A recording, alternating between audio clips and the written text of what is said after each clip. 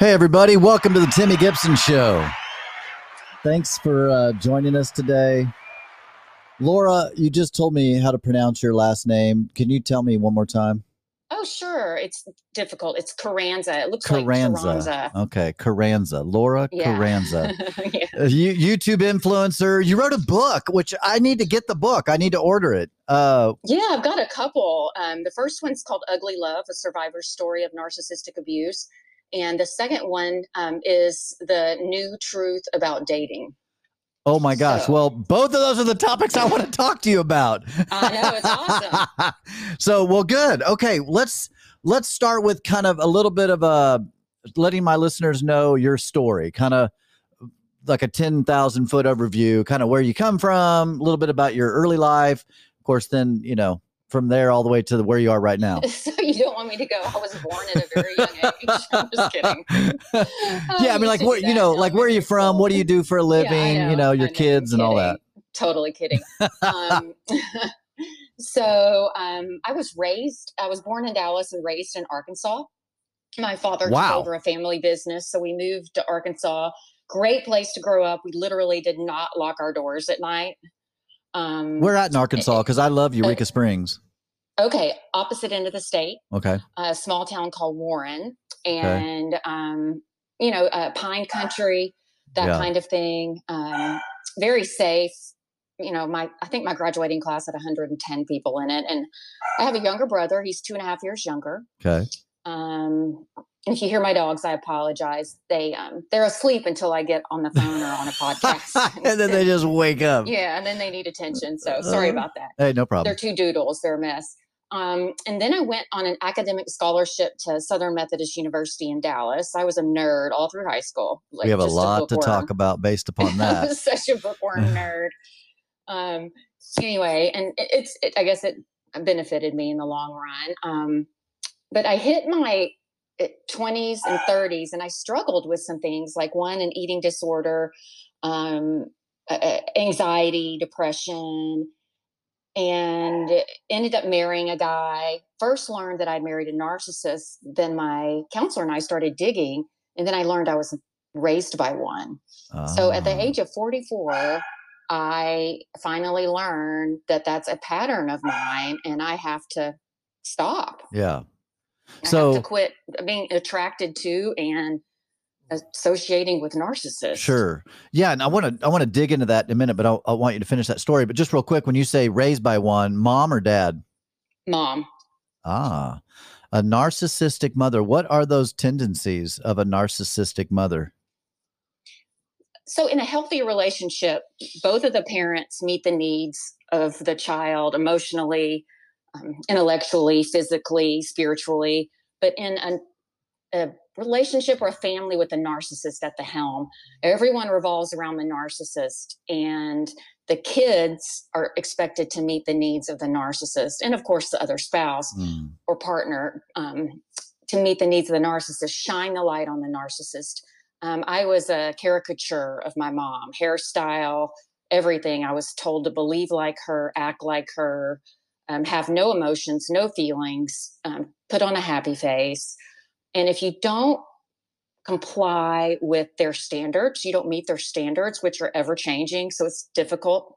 It's like those games at the carnival where you try to shoot the moving you can't win. duck. You can't win. They're rigged. Right. This is rigged. You keep missing the mark, and it's very difficult. Then the narcissist withholds love. So it's typically the same sex child that gets the brunt of the narcissist. Right. Interesting. Okay. So then fast forward, you get married to right out of high school or right out of college or? Right out. No, I went to college and majored in journalism. I was a TV anchor reporter for about 10 years. Really? And at the Where end at? Of, Myrtle Beach, South Carolina to start with. I carried my own camera, which, I mean, that's a whole nother podcast in itself. All the messes we got ourselves into with these reporters who didn't know what they were doing. And then went to Waco, or, oh my gosh, we actually had photographers. And then they put me on the 6 and 10 news. So I was on the desk a lot. That was fun. And then I moved to Channel 8, the ABC affiliate in Dallas. Okay. And that was a big leap, a big jump. That's a big market. Dream. a big market, and I did not like it. Really? Didn't like it. The pressure, the bureaucracy of it. I mean, was it just yes, red tape, glass ceiling. It couldn't really say what was. you believed? You had to stick to Right. a certain Yeah, narrative yeah. or whatever.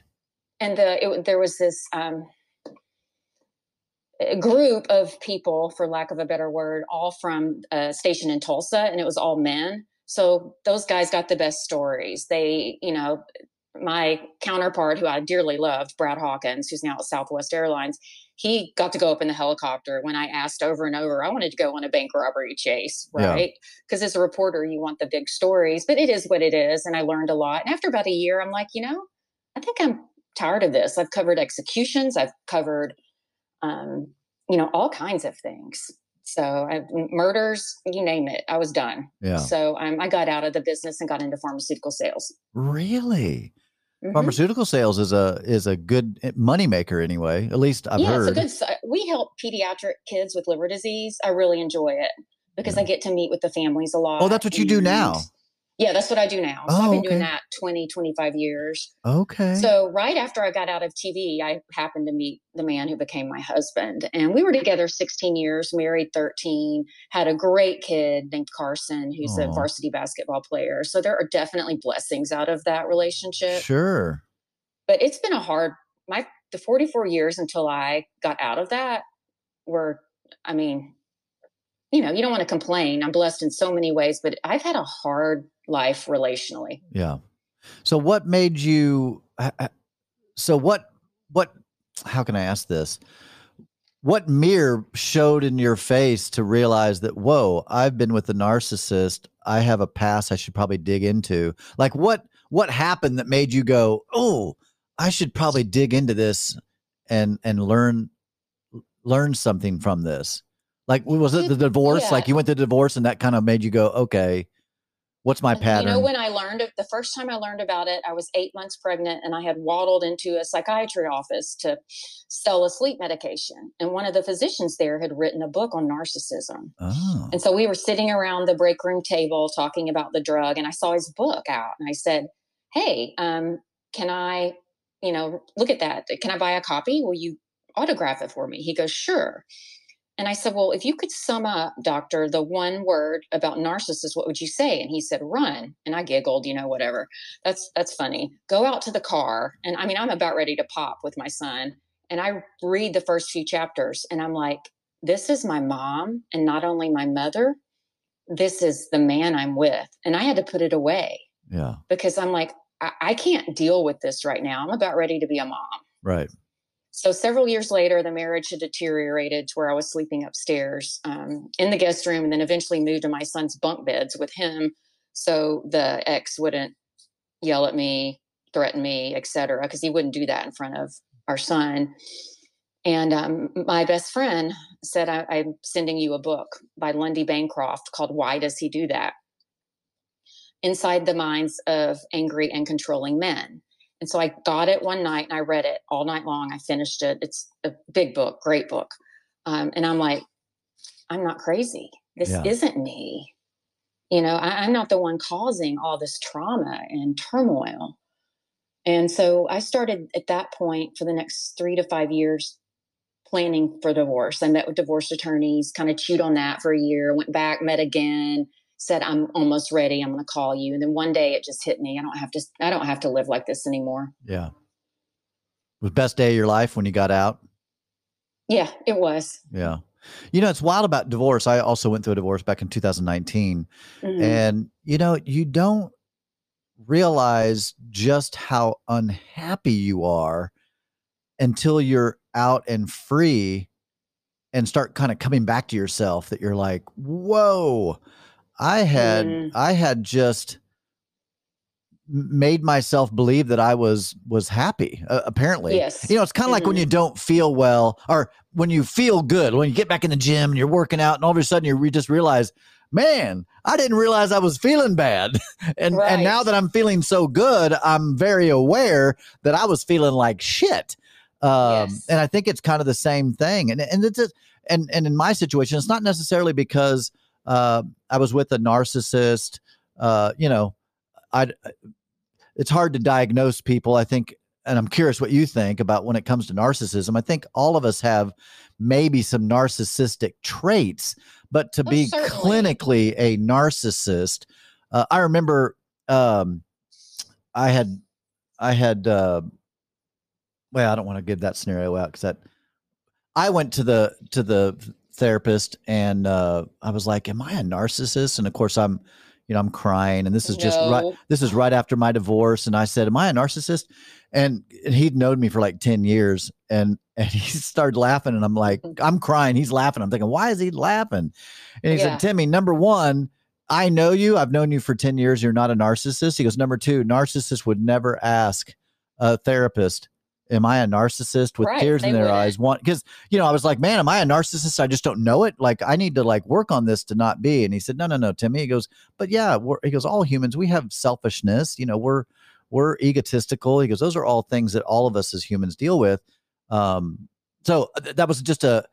I didn't think I was a narcissist. I didn't think I was, but then my mind starts playing games with me, thinking, well, does a narcissist ever acknowledge that they're a narcissist?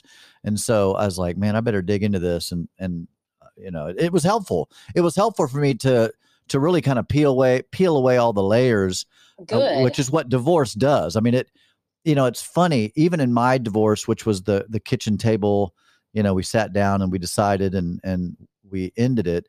Um, Still yet there's lots of grief, lots of Yes. heartache, lots of, the kids, of course, kids, even though my kids were adults. Let's see, my son was 18, my daughter was 22, Hmm. 21, 22. So, you know, they weren't little. And so they were a little blindsided because I used to be religious. I grew up very religious, like in a Bible thumper type religious home. Um, and went off to seminary, graduated seminary, became a pastor, and did that for like 30 I didn't know years. that about you. That's Yeah. awesome. Yeah. Well, I'm not religious anymore. So Where'd you go to seminary? I went to two different seminaries, went to Central Bible College in Springfield, Missouri, and then went to Okay. Rhema Bible College down in Tulsa.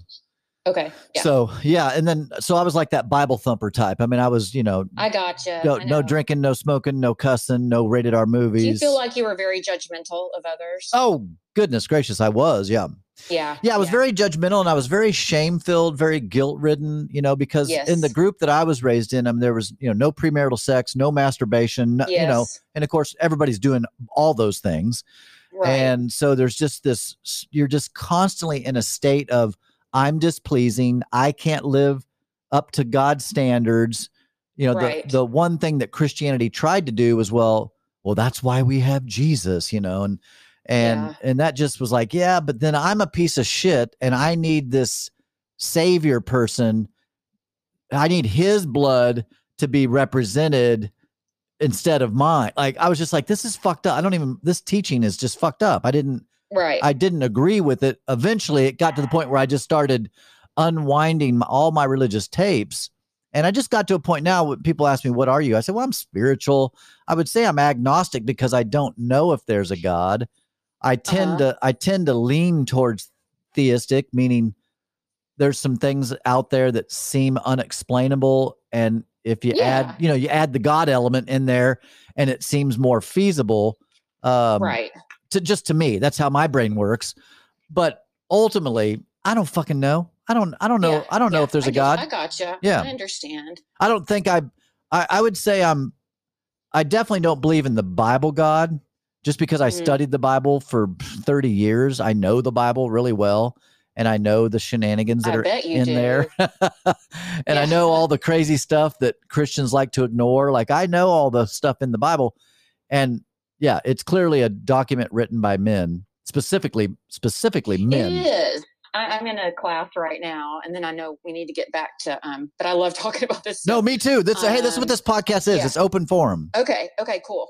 Um, yeah, it was written by men, and even the pastor I'm taking this. It's called Bible University. It's a guy named Dr. Darius Daniels, and most of his church is single. So I've joined the online community. It's in Atlanta, New Jersey, but he relates with single people so well, single moms, single dads, whatever. But he talked about the Bible was misogynistic. Oh, And I'm like, I very can't much believe a so. pastor's Yeah. saying this. Good for him. He's very open and very real. So I'm with you. You're probably more biblically sound than I am, but I understand where you're coming from. Well, I think at the end of the day, what I've come to find out, I have a lot of friends that are still evangelical Christian, and then I lost a lot of my friends too. During that process. But that's okay, because they would probably be shaming and. Oh yeah, they definitely think I'm lost and I've been deceived, and that's fine. Clearly they weren't real friends anyway. The ones that were real friends, we've remained friends. We've remained close. In fact, I just did a podcast. Like one of my last few podcasts is with a good evangelical pastor friend of mine. Okay, I'm gonna have to listen. Yeah, yeah, and I have several of those podcasts on there. Clearly, we're on opposite sides of the the conversation, but it's good, and and he's a good guy, very sincere, very genuine, and so he's likable too. And because we're friends, it wasn't a debate. I would talk about, like for example, one of the things that made me turn away from faith in that way, one of the big pieces actually was in the group that I was in, believed that, Jesus is the only way. Okay, fine. But what they mean by that, and what I even used to teach, is that Hindus were going to hell, Buddhists were going to hell, Muslims were going to hell, Catholics were probably also going to hell. Wow. Like literally everybody was going to hell that didn't believe like I believed. And that is the evangelical thing. And so, for example, and I talked to my friend about this, and he said he also, he's like that he struggles with this too. And I was like, well, I'm glad you do, because it's pretty fucked up. And that is, Ted Bundy is in heaven because he accepted Jesus, before he was executed. And you know who Ted Bundy is, right? Oh, of course I do. I'm just astonished. Yeah. I didn't realize that. And then Anne Frank, and you know who Anne Frank is. I do. Yeah. I do. So Ted Bundy is in heaven. Anne Frank is in hell because she was Jewish. She didn't accept Jesus as her savior. Oh my gosh, that's terrible. So now I don't believe that. I'm just saying that's what an evangelical believes. And there's just no way that if there is a God, and if there's no way that's the way the universe is set up, that a piece of shit like Ted Bundy can accept Jesus as his Lord and Savior, and that guy goes to heaven, and Anne Frank, who is a precious and she's in hell because she didn't accept Jesus. Hell no. I don't want any part of a belief system that believes that. I can't. I understand that. And I would hope that there's some, you don't want to say screening process, but you would hope that Jesus or God or who's ever looking at people entering the gates of heaven, like looks at authenticity, because I don't see Ted Bundy being authentic in his acceptance of Jesus. Yeah. Yeah. So I don't know. I'm a woman of faith, but I agree with you on this. Yeah. Well, I know for me that I was definitely, even early on, while even in seminary, just remembering some of the things that they were teaching like that. Right. That I was like, I can't roll with that. That doesn't seem reasonable. It doesn't seem fair. It doesn't seem just. I agree. And to me, I'm like, if there is a God, for sure, she's just, fair and gracious and all those things, right? Very loving. But also the other big problem that I had, and what made me walk away, the other big issue was suffering children. It's one thing if I suffer at my own hands, meaning, I'm speeding, I get pulled over, I get a ticket, whatever, that's mild suffering, but I can't be mad at God for that. I did that myself based on my free will to speed. But a child that gets brain cancer, or a child that is raped every day of its life, like really, there's a God that's benevolent, all powerful, all knowing, could do something, but doesn't do something for an innocent child, I can't. I can't. Those are my two big grievances. And what's wild I is, understand that. And I think for me, that'll be a question I ask, if and when I get to heaven, why do bad things happen to good people or yeah. children? Mhm. That's something that I don't think any of us can answer. Yeah, I've never heard it. Here I've on never heard earth. a good answer. I've heard answers. I've heard sermons. I've heard Right. series. I taught a series on evil and suffering, and but even then I was so uncomfortable because I was like, yeah, this still doesn't make sense because I'm not, quote unquote, again, I don't believe all these things, but let's just say I am a Christian. Let's say I'm believing this. Right. Well, I'm not better than God, but if I was given all the power of the world, of the universe, and could do anything, I would definitely save the fucking children. Yeah, exactly. I know. Yeah. So I'm putting the dogs up so they don't interrupt us anymore. Oh, that's just fine. So you know. So anyway, but yeah, so I still have a lot of respect for people of faith, and I didn't have a bad experience in faith. Like I didn't walk away from faith because there was some big bad thing that happened to me. For me, it was just as I read more and as more life, as I experienced more and more life, it just became clear to me that, hey, even in the church I pastored a 300 member church. Wow. And I started it from scratch in my living room and grew it to 300. And then that's amazing. Yeah, well, thank you. And what I realized was, Laura, people in the church and people out of the church are exactly the same. People in my church were, getting divorced, having sick kids, having kids that died. They had addictions. They went to jail. They got arrested. There was no difference. And so as I was, in that world, I remember thinking, there's no difference here. Meaning 9/11 killed Christians, non-Christians. It killed Muslims. It killed infants. Horrible. There was a daycare in the basement of 9/11. Like, really? Like, if Christian, and again, I'm harping on this now just because these are some of my grievances. In my mind, and Neil deGrasse Tyson even said this in his book, and I was like, yeah, that's how I feel. If there was some difference, like God really did bless Christians, then it would be so. Meaning you could quantify it. You could go, look at that group of people. Their children don't die. They get, they don't lose their jobs. They don't go bankrupt. They don't get divorced. Like clearly there's some kind of something going on there. And then you find, oh, they're Christian. That's why.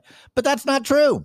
Like that's just not. We're all like, I think the only, in the way I believe, is the only perfect person to ever walk this earth was Jesus, is what I believe. And you were talking earlier about everyone has some narcissistic traits, and I actually use sweet old Jesus in my analogy. So say Jesus is at 0 on the narcissistic, right, like algorithm or the spectrum, if you will, because if you have 5 of the 9 traits of narcissism, you're considered a narcissist or diagnosed as a narcissist. Really, if you get in front of a psychiatrist or psychologist and they're like, oh wow, 5 of the 9, 7 of the 9. Right. By the way, the man I was married to had 8 of the 9. He was 10 of the 9. yeah, 25 of the 9. That's funny. That makes my day. So about 20% of those of people along this spectrum of people all over the world are emotionally healthy. They have just a couple of traits of narcissism. Right. The rest are struggling with 4, 3.5, 4.5. Yeah. Borderline narcissist. So that's how I explain, like I have my narcissistic traits are I like to control. And I feel like if I'm not in control of something that, I'm a loser. Yeah. Yeah. And that I like to stay in shape. I like to look good. Yeah. And so there's like, those are my 2. Yeah. And I remember a psychologist that I know, his was control and then something else. Yeah. So we were talking about, our traits versus a narcissist. Yeah. Well, that's But cool. like, you couldn't do a podcast if you didn't have confidence in just a teeny bit of narcissism. You know, Sure. you would be like, oh, I suck at this. Sure. You know, Oh, I yeah, definitely have a healthy ego. yeah. I'm a little But egotistical. I we want to had be to in in front of the front of people camera. or doing podcasts in front of the camera, writing a book. Yeah. You know, you're putting yourself out there for others to judge and criticize. Yeah. So, but And I think there's yeah, the healthy side of that too, because I remember going through different phases of my life where I wanted to be humble and contrite and meek. But then there's this other part of me. It's like, yeah, but that's not true to who I am. You know, yeah, meaning like there's certain things like, no, I want to be out in front of people. I want to speak my mind. I want to share. I started a podcast during, in fact, to be honest, I actually had a podcast way back. And man, hindsight, man, if I could, if we could all go back in time, how we would capitalize on things. oh, I I actually know. started a podcast back in like 2005 or 2006, like Before they were big. yeah, back before it was big. I had a podcast, but it was totally a different. That was when I was Christian, so my worldview was so different. But I figured Yeah. you would like this. Wanted to show this to you. Oh, that's awesome. Jesus loves you, but I'm his favorite. But I'm his favorite. That's funny. I would love to have something like that to put up in my house. Yeah, I love it. I can't remember. I think a friend bought this for me. And I was just like, oh my gosh, this is so absolutely perfect for me. Because I still, one of my favorite tattoos, which I'll show you later, is the portrait of Jesus. And it's very cool. And so people ask me now, for me now, I believe that Jesus existed for sure. I mean, I think he was a real person of history. I think he was Jewish. I think he was a carpenter. I think he was a revolutionary. I think he taught. I think he, was revered and loved or whatever. I believe he was crucified. Outside of that, I have a real academic, more of a critical look at it rather than what do you say? What's that? Then a mystical look at it, Have you experienced spiritual abuse, do you think? From another pastor, from even a congregation or I was raised I have a wild story when it goes way back. I mean, my mom was 16 when she had me, so clearly she lived with her parents. She got married very young. I think she was 17. And then got divorced like by the time she was 18 or whatever, and then got remarried. Did she go through a lot of condemnation? Like I'm sure she did from her parents. I would imagine. No, not from her parents. No, they they embraced her. That was all good. Okay, that's good. Yeah. Yeah. So yeah, she, and her parents were like, kind of like my parents, really. Like I remember them growing up being very, very involved. I mean, she was 16, so clearly they were very involved. And then it wasn't until I think I was 6 or 7 when my dad technically he adopted me, but my dad came into my life, and they're still married to this day, and they're still Christian and all that stuff, and they've done really well with initially they were very concerned. They would cry. They just they wanted to make sure I was going to go to heaven so that we could all be reunited and all that stuff that Christians believe, and so I sympathize with that, or in other words, I get where they're coming from in their sincere. This is what they believe. They believe that their belief about eternity and their belief about Jesus is the right belief. Everybody, that's what's so interesting about life, and I don't mean this as a slam, but I believe in my thinking's right. You believe your thinking's right. Everybody believes their thinking is right. And when it's different, well, you can't all be right. I don't think my parents have the corner market on truth, nor do I actually believe I have the corner market on truth. And that was part of my journey. As I remember, I'll never forget this. I remember, I'm in Bible college, I'm studying and all this stuff, and I'm having different questions and different things that I'm just really wrestling with that I couldn't reconcile with like I already explained. And I remember one time thinking and asking myself, what if I'm wrong? Because at that time in my mind, I believed Hindus were wrong. They believed they were right, but I believed they were wrong. The Mormons were wrong. Jehovah's Witnesses are wrong. But then I was like, wait, maybe I'm wrong. So that's what kind of started me on a journey of really digging in to what do I believe? And not just what do I believe, what are the beliefs that are out there? I mean, there's been thousands of religions throughout history that we know of. Thousands and thousands. Yeah, right. and not only that, there's 35,000 different Christian denominations.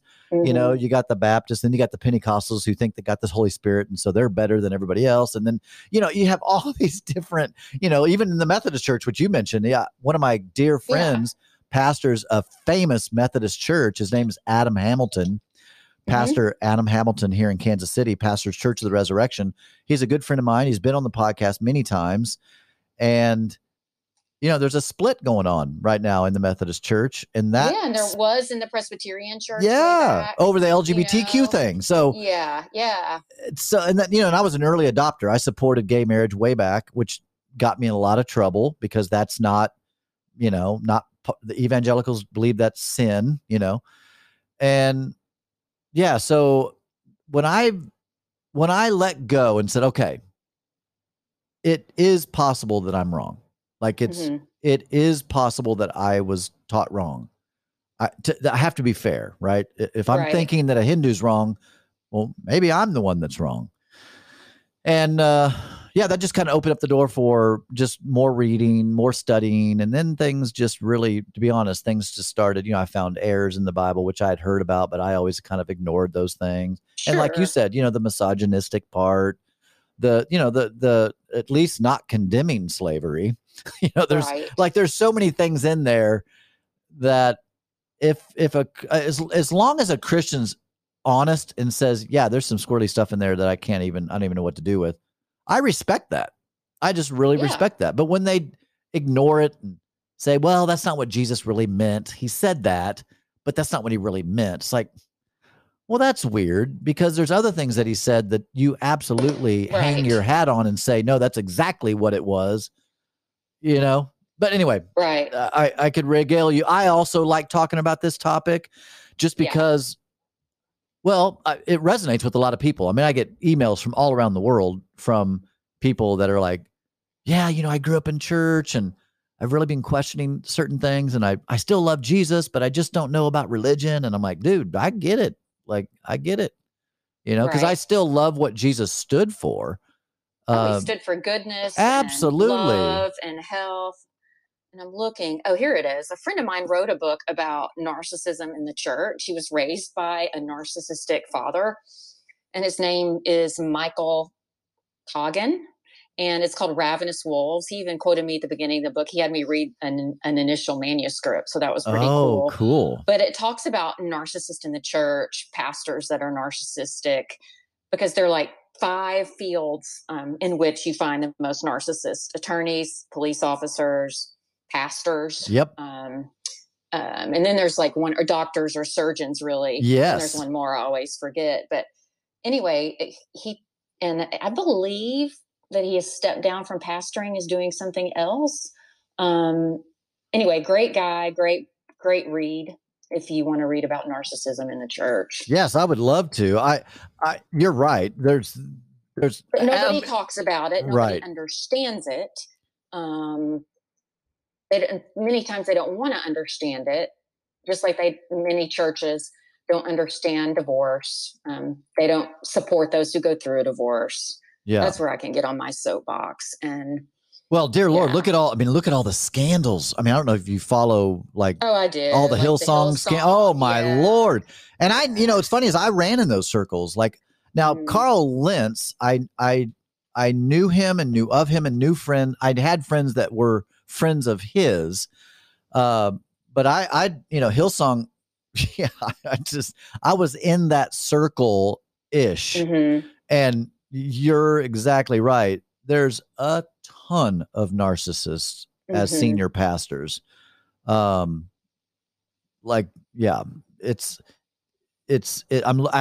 Googling while you were saying that. I was Googling top professions for narcissist because I was just curious what those jobs were, because I've heard of that where it was. What's the one that I missed? I can't always forget. Let's see. It's business leaders, of course, CEOs, Yeah, I forgot that. The C-suite's yeah, huge for narcissists. Yes. Lawyers, Mm-hmm. surgeons, pilots, athletes, Yep. Professional politicians, athletes. Mm-hmm. politicians. Interesting. Bodybuilders. That's interesting. Yeah, and pastors. Yeah. Well, they Yeah. say it says the priesthood, entrepreneur. Yeah. You know, it says entrepreneurs, which I'm an entrepreneur, former pastor. I was athletic. Oh man, you're not a narcissist. no, though. I know I'm not. I know, you wouldn't want to help people if you were a narcissist because Right. they're high control, low empathy, or zero empathy. You know, if Zero you take away empathy. the empathy completely, that makes a sociopath. Absolutely, that's the scary one. Mm-hmm. Is that so? Okay, so you get divorced. So one thing I really wanted to talk to you about, because I have a website. I have a Facebook page that I've got, like, I don't know, 8,000 singles on it. And we, post different questions. I do different videos. I talk about, just all the stuff to kind of try to help people that are out in the single world, like how to do a bio. What's the name of your page? KC, the initials KC, singles mixer. And then I think I have one. It's called 40 Over. Write that down. So I have like 5 pages, really, because I've tried to categorize different. Yeah. So yeah, it's called KC Singles Mixer Over 40. Okay. And yeah, it's I think that particular page only has maybe 2,500 people on it. But yeah, I like to, the one thing about, I think, and I see this in you too, I can't be quiet, meaning I'm compelled to share my thoughts and my ideas, and not because I think my ideas are better than anybody else, but I do think that I have a perspective. And I think my perspective is worthy to share. And honestly, I believe that about everybody. Everybody has a perspective, and you just have to, and I've always just had a desire to share my perspective. And I've always thought, if you can, when I wrote that first book that was a bestseller, I was like, if this helps one person, then I've done what I need to do 100%. Here on this earth. Yeah. And then it just went crazy, That's awesome. The first, which one? What was the title of the one? Ugly Love. The Ugly Love. When did you write it? 2018, and it just came to me. I sat down one day and started writing, and it just flowed. Really? What's the kind of the premise of it? It's just all about, I start at the end of the marriage because that's when things are the most dramatic. Yeah. And I was waking up having panic attacks, and just my body was just shutting down. So I start with things like that, and I just talk about, I have it here, like some of the things the narcissist would say to me, like, I want you to be a junior league woman during the day and a hooker in the bedroom at night. Okay, love you too. Yeah. That's funny. Yeah. Men might, it's funny. Like I understand men. Obviously, I am a guy, but I would never say that. But you don't say that. But see, narcissists have no filter, right? So they think they're right. They're right about everything. So they're going to say, right. That's fascinating. Isn't that terrible? Well, I know one thing about narcissists that I've witnessed even firsthand as I'm married now, but when I was single and dating, and even in previous relationships, narcissists do not like to say sorry. No. Or they say it like this. I always talk about the narcissistic apology. I'm sorry, but you push my buttons. Right. They flip it back on you. Or they say something like, well, I'm sorry for everything I've ever done. I had an encounter with someone that probably had some narcissistic tendencies. And I remember, when you're in a relationship, you can share, or you should be able to share, like grievances or things like, hey, I don't like when you do that. It makes me feel like you don't trust me, whatever it might be. And for me, it was when we're in the car, and if I'm driving and I'm a good driver, I've only been in one accident. I'm 54 years old. I've only been in one accident my entire life. And it was right after my divorce, that's why. And it was a Of course, three you were mile, distracted. right. 3 Yeah. mile an hour wreck. But anyway, I have to be honest. I've been in one accident my entire life. And so I'm a good driver. I get places all the time, and I get there on time. Anyway, this person would constantly tell me where to go. And I'd pull into a parking lot. They'd tell me where to park. They were always just bossy. And I remember telling the person, I said, hey, listen, like, I'm good on, like, I know where we're going, and yeah, maybe I'll miss a turn here and there, but it's like, it makes me feel like you're not trusting me. I just would rather you just be in the car with me. Let's just talk. Let's just hang out. I'm driving. Just let it be, And because anytime that, she would bring a grievance to me, I would say, you know what, you're right. I do that, and I'll work on not doing that anymore. Right. End of story. That's it. Well, when I did this, I remember going, this seems fucked up because, well, why do you feel that way? It shouldn't bother you that I'm giving you directions. It shouldn't. And all of a sudden it flipped. It's like, when you have a problem with me, I've got to change. When I have a problem with you, I still got to change. Like, it's still me. That's a narcissist. Like, that's a narcissistic trait, I should say. Yeah, for sure. That's how narcissists operate. Right. Yeah. It's always all your fault. Right. It's always responsibility for anything. Right. Right. Yeah. Somehow, some way they can flip it and turn it back on you. And yeah, and you're giggling because it's like, it's so subtle, because then you go, then I was like, well, yeah, what is wrong with it? Why don't I like when I'm given directions in the car? But then after a while, I'm like, it doesn't fucking matter. What matters is I don't like it. You don't like it. Yeah. Yeah. Like, at the end of the day.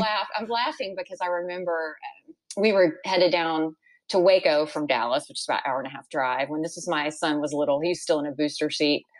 And it's Thanksgiving Day, and traffic is bumper to bumper. And my ex drove 1,000,000 miles an hour, just bat out of hell. And we had an accident, and we rear-ended somebody rear-ended us.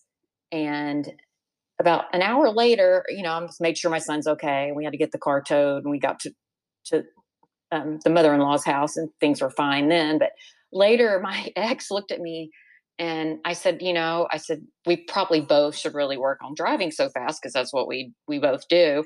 And he goes, the only reason I had that wreck was because I knew you didn't want to go to Waco for Thanksgiving, and I was trying to hurry up and get there and get home. So it's all my fault. Oh, God. I was in the passenger seat, like watching videos on my phone, but it was all my fault. Oh, my gosh. Yeah. All right. So there's some other things I really want to talk to you about.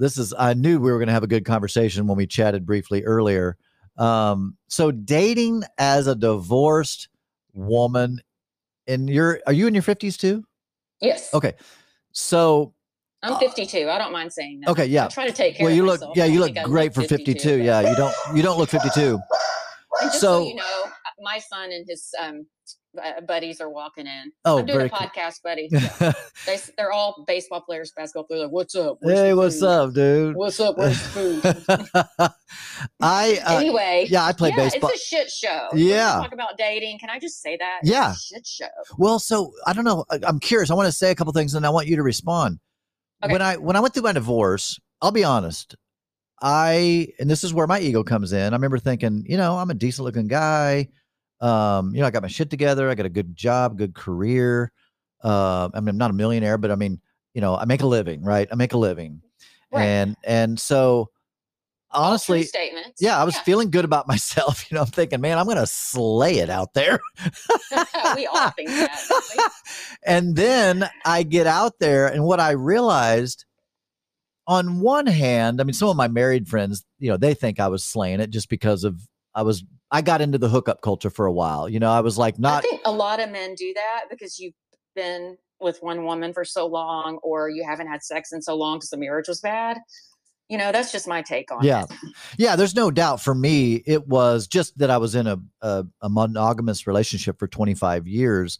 And at the end, I was just, when we got divorced, I'm like, I want to sow my wild oats. I want to just do whatever I want. Plus, I was in therapy. I was in therapy. So I knew that I was not ready for a committed relationship just yet. I knew I would just completely mess that up. So I was very honest. Every time I went on a date, I said, hey, listen, I'm into just casual dating, having fun. If you're down for that, let's hang out. If not, totally cool. I respect whatever, like I just want to be very Sure. honest. And I had a great time. I had a really good time. And that lasted about 2.5, almost 3 years. And then finally I was like, okay, this is not what I want. This Long is term. no, it was just empty. And as much as people think what it's like to be single, yes, I have some crazy stories, but I had sex way less as a single person than I did when I was married, you know, uh, meaning, when you're with someone 24/7 and my ex, the good thing was we actually had a good relationship.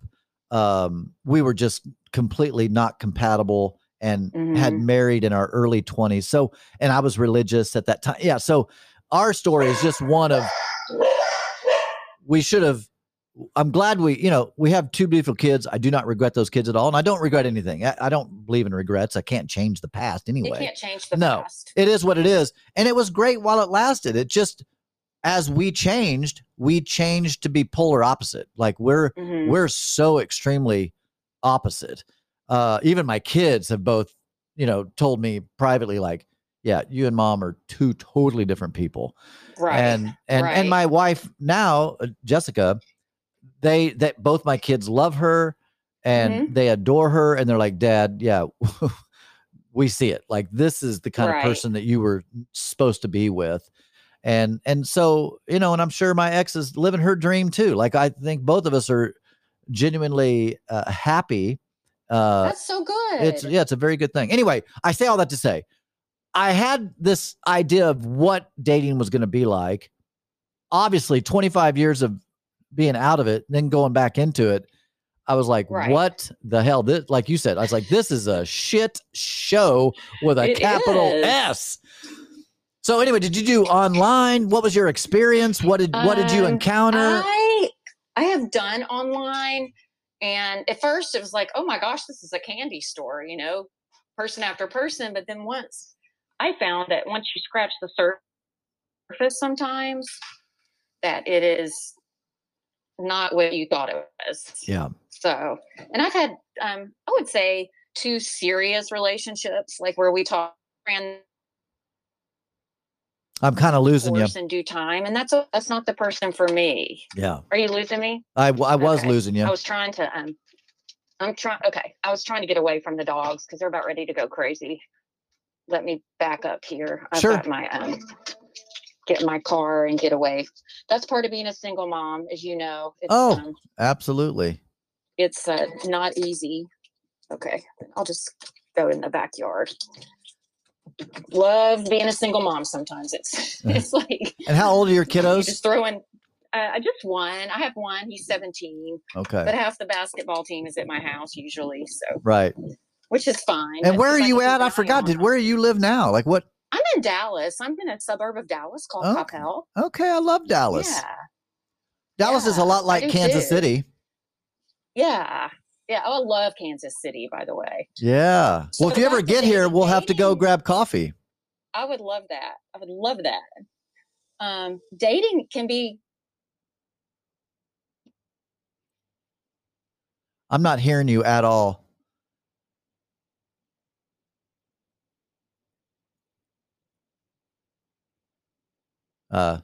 We're having technical difficulties, I guess. I can't hear you. I'm going to click off.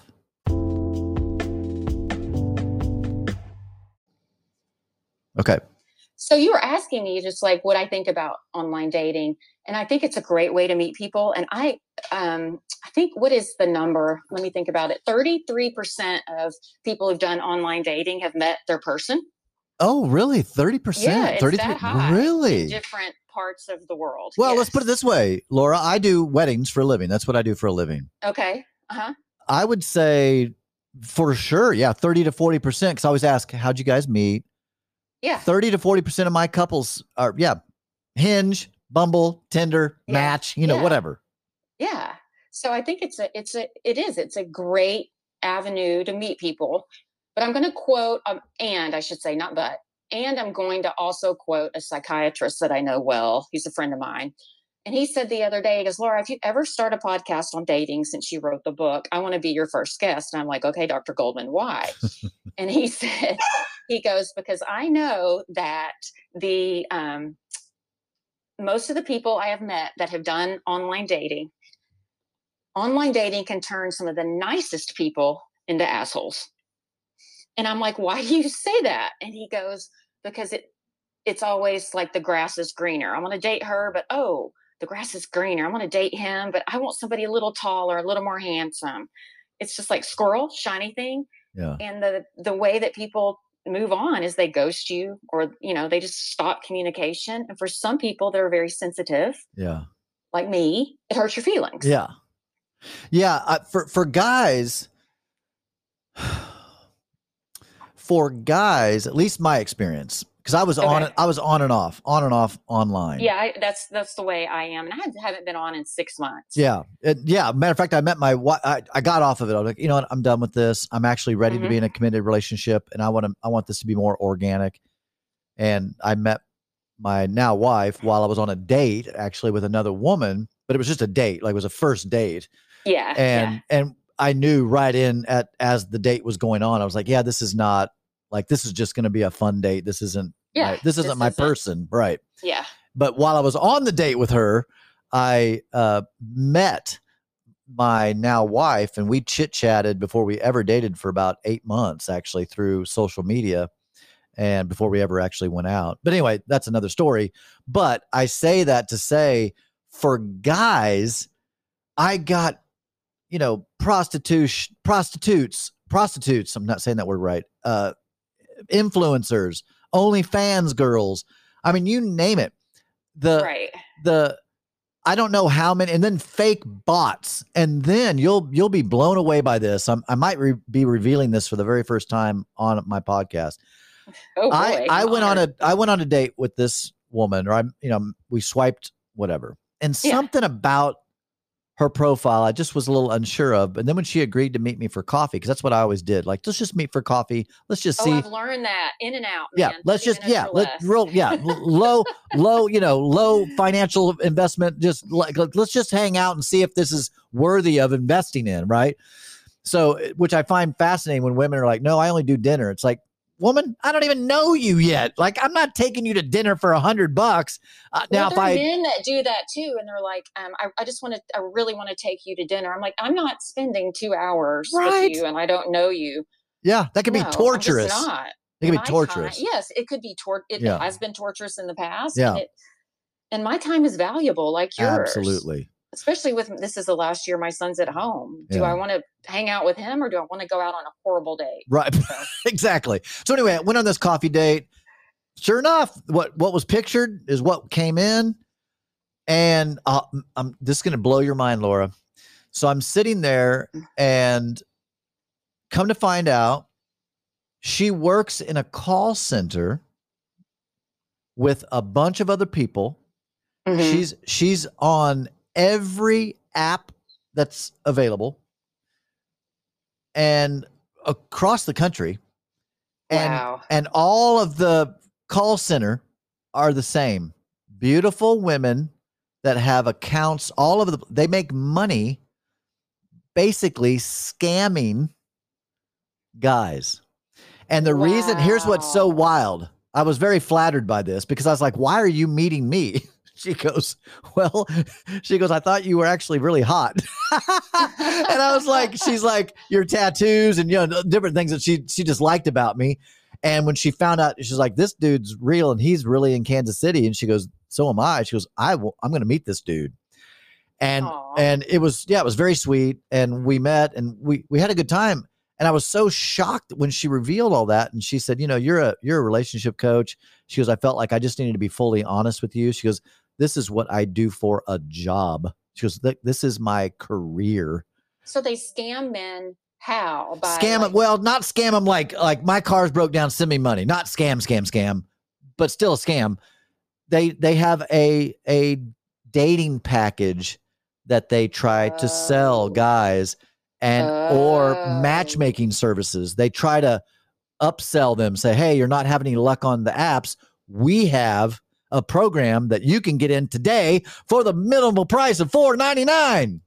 Yeah. Isn't that wild? Like that. Yeah. Yeah.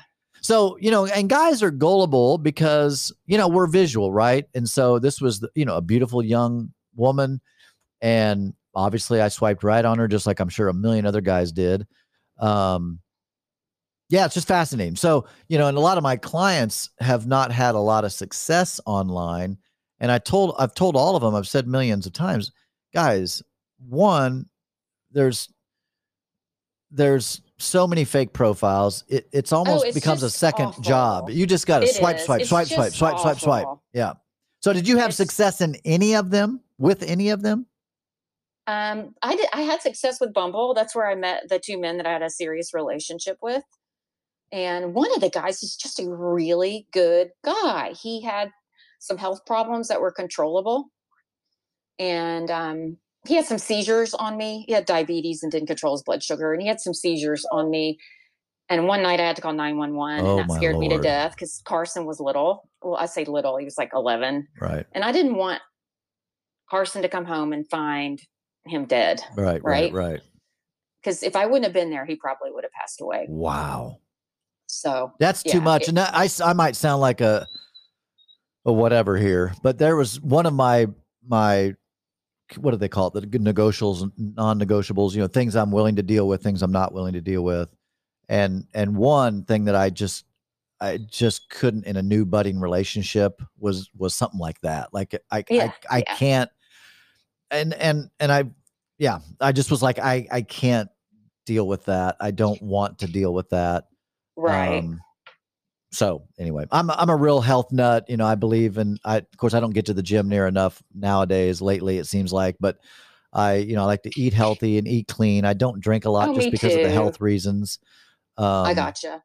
So it's like I thank God, knock on wood, I don't take any medications. I'm very, very lucky, that I've been able to be the age that I am and not have to take medications.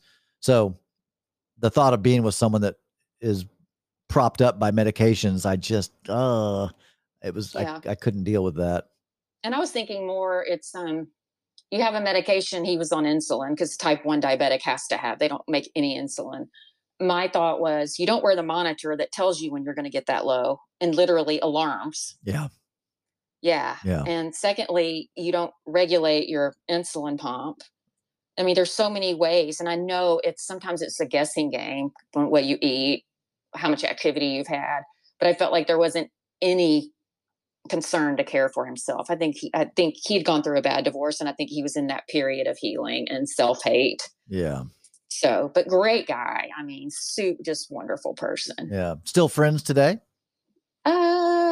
Not really. Yeah. He's moved on. Oh, got you. And he was really hurt. Yeah. We tried it for a second time, and I had that really happen. Hurt. I got some really, it's in this process. I still have, as a matter of fact, my co-host of the show that I do a lot of podcasts with, her name's Pammy. Pammy and I met on Bumble, and we went to coffee, like what I do. Yeah.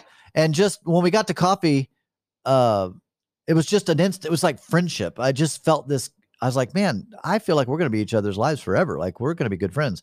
And we are very close friends. That's very, awesome. very, she's just a precious human. She's seeing someone now. And matter of fact, she was like my best, one of my bridal party, one of my bride, what did I call? We called it King's Court and Queen's Court. That's awesome. And so How fun is that? she was one of my King's Court. And matter of fact, I had two. There's two women. I forgot that. So I had 7 groomsmen or King's Court. Yeah. And 2 of them were women. Both of them I met on a dating app. See? Because sometimes you find great friends on Absolutely. No, they're so dear friends of mine. Matter of fact, one of them is, she's my walking buddy, Kathy.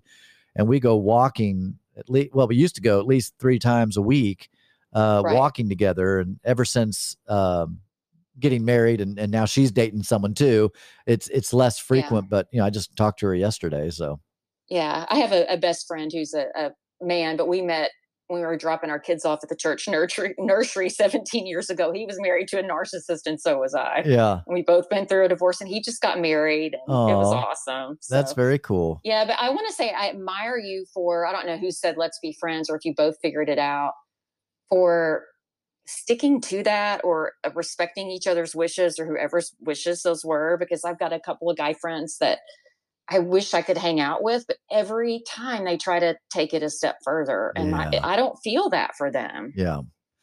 I'll tell you, that's the big, that's Sally met Harry, or Harry met Sally, right? It's like, Sally. Can men be friends with women?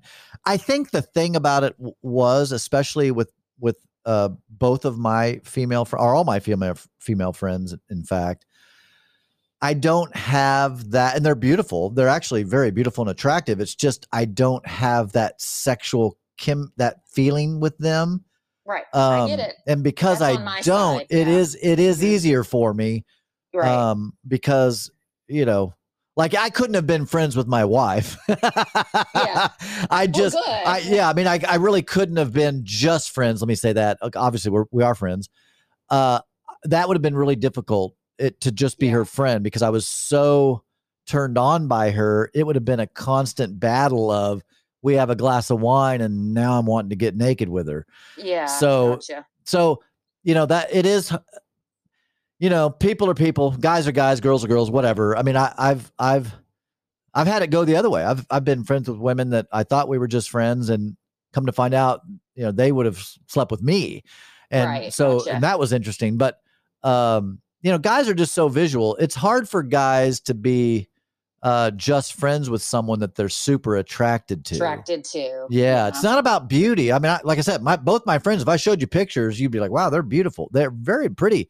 I just don't have that sexual thing with them. So your friends, the problem is they find you so attractive, and that elicits that sexual feeling towards you. And it makes it hard to just be friends, because they want more. Yeah, so I haven't been hanging out with them. Now that you say that. Yeah. I'll be honest. Yeah. I understand that. Yeah. All right. So how long have you been single? And well, I mean, I was in those two relationships for a couple of years each. So, but I've been divorced since 2015. Okay, since 2015. Almost 8 years. Almost 8 years. Any close calls? Like, anybody that you were like, this could have worked out in another time, at another, like, was there anything like that? Like I don't know, like someone you really thought could have been with potential, or was it you just haven't met the person yet? Well, yeah, it was the one I was talking about with diabetes. Right. Like, we talked about it, and we loved each other. Yeah. But I had a little boy to think about. Right. So no dating apps right now. You're just meeting people organically now? Yeah. What's the difference for you? How is that? Do you get approached, and do you like getting approached at, like, the grocery store? Approached at all? Yes, the grocery store, the gym. We go out to the lake a lot. My son and I have a wakeboard boat on Lake Grapevine, and he's really good at it. And so I meet some people out there. Yeah. So, and that's fun. It's just a whole new culture. It's like we call ourselves the lake rats. Yeah. It's just a different, different.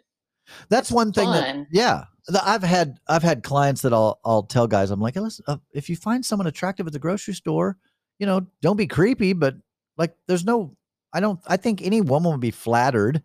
Say hello. Can I tell you how many, like, cute guys I have seen there that'll look at me several times? I'm like, just speak. Yeah. Because I don't want to be the one, because what if they are married? Right. I don't want to be the one who goes up and. Yeah. Yeah. So, yeah.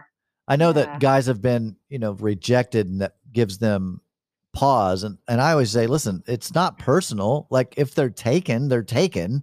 If they're not interested in you, so what? Most likely they're not going to say that to your face. They'll make up some excuse or say, I have a boyfriend or whatever. Exactly. Most people are pretty kind in that way. I always had good luck at grocery store, at Trader Joe's. That's so funny. My friend Mario, he's like, I met my wife in the cantaloupe section. I'm like, I'm not even going there. Yeah, man. I'm a big proponent of of the grocery store. I would chase women down. Like I would like, I remember one time I drove down, I was driving down Main Street here in Kansas City, and I saw this woman come out of this store, and I looked over, and she just was cute. You know, I was like, wow, she's a cutie. And I whipped my car around, and I pulled into the parking lot, and I pulled up, not right behind her car, not to block her in, but I pulled up, and I just rolled down my window. I said, hey.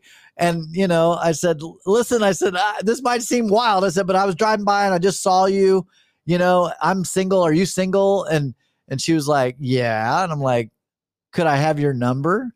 And she's like, yeah. she walks over, and, you know, we exchange, but also I've had no's, you know, I've had, you know, I've had women say, you know, I'm not interested, or I'm taken, or I'm married, or whatever they would say. Honestly, really didn't faze me, because I was like, well, I mean, so, okay, that's no harm, no foul. I mean, it's like Babe Ruth hit a lot of home runs, but he also struck out a lot. I mean, you gotta swing. Mm-hmm. You gotta swing. You gotta swing. Yeah. And I think when you're happy with yourself and you're living your best life, which is what I'm doing now, it's going to happen. Oh, 100%. I just, you know, maybe I need to finish raising my son and get him out the door in less than a year. Right. Yeah. So I think probably that one of the biggest things that I just personally, what I see as a important factor in being in a healthy relationship is what you just said, being healthy yourself. Oh yeah. And finding then, of course, someone else who's also healthy, and together being able to really build a really healthy relationship. So absolutely. And I'm glad that sounds like you have some male clients. I'm glad that you do, because from what I see when I was doing coaching for a while and then just got too busy, that more women were reaching out for help. Then I did have some male clients who were fantastic, amazing men, and both of them are married now. Yeah, that's awesome. Yeah. Isn't that awesome? That is awesome. Because they healed from all the narcissistic abuse and got out there. And one of them, it was the first date. He goes, should I ask her for coffee? I'm like, ask her for coffee. And the next thing I know, 6 months later, they're married, and they've been married several years. So, you know, one thing that, Laura, I've seen, and I'm just so thrilled to have you on the podcast. And like I said, we'll have to do more podcasts together. Yeah, I'd love to. But it seems like only men are narcissists, or at least, I don't mean this literally. I just mean that from women are always calling men narcissistic. And I just love that you clearly are saying, no, both men and women can be narcissists. And I just love that, because I've, you know, and I have a lot of women clients, and, you know, all of them have been married to a narcissist. And I'm like, really? Like all 6 of your husbands were narcissists? Yeah. You know, no, they haven't. He may have been a jerk. Right. But no, I mean, what we talked about, the scale, 5 of the 9. I mean, no, not all of them are narcissists. They may have had some of the traits and were just jerks. Yeah. Because like a cheater is not necessarily a narcissist, right? Right. But a lot of narcissists do cheat. Yes. So it's just, yeah. It only 6% is what the American Psychological Association says are narcissists. I think the number's a little bit bigger, because those are people who've dragged their spouse, men and women, in to be diagnosed. So the number's probably a little bit bigger, but I don't think it's like 20%. Right. You know, right. I just don't. Yeah. I remember I actually had someone on my podcast, and she had been married multiple times, and she was just talking about how, you know, all of them were narcissists and all this stuff. And I actually had to shut the podcast off and just talk to her and say, listen, really? Like everybody you've ever dated is a narcissist? And I realize you can get into a pattern, and I get that. Like, you know, sometimes abusive people will always choose the abusive person or whatever. Yeah. But I was just like, you know, statistically, that's not even really possible. You know, not everybody is a narcissist just because, like you said, because they have a narcissistic trait. Yeah, maybe he was an asshole, you know, maybe he was a dick, but that doesn't mean he was an actual narcissist. Right. So that's just neat for me to hear, because as a guy, it's anytime I come across narcissistic material, it seems like it's always the woman calling the man narcissistic. And I've encountered with some of my men clients that no, in fact, they were married to the narcissist. She was the narcissist. I believe that because I've met some female narcissists, and then I coached some men who were married to clearly from their stories and their counseling, because I'm the next step after counseling, right? You need to go through the cognitive part and get rid of all that crap and junk and learn your patterns. And then you come to me, and then I help them with a plan to finish healing and a plan to live their best life. Yeah. Well, give me some highlights. I know you don't have all day. I need to probably go in just a couple of minutes. Okay, actually, cool. Well, let's finish up here then. What would be your words of wisdom to someone who is either in a narcissistic relationship, let's just say dating, or have just recently come out of a narcissistic relationship, a marriage? What would be your wisdom? What would you say for them that would be helpful for them to do as like kind of a next steps? Well, someone who's dating a narcissist, it's not going to go anywhere, and you're just going to get hurt over and over. And I know it's hard, but I would rip off the Band-Aid and get out. Yeah. Because you'll go through more pain later than you'll go through now, ripping the Band-Aid off. Yeah. Every month or week or year you put on top of that relationship thinking that it's going to go somewhere, it's just going to make the pain that much worse. Yeah. Narcissists don't change. Yeah. No, they don't. And then what about someone just got out of a marriage? They were in with a narcissist. With a narcissist, first of all, pat yourself on the back and celebrate that you had the strength to do it. And most people in relationships with a narcissist do, because they've been through hell in that relationship. And they're like, but I'm not strong enough. Yes, you are. Look what you've survived. There are some people who can get their head off the pillow every morning going through what you've been through. So no, if you are in it, you can survive. You can get out and survive and live a great life.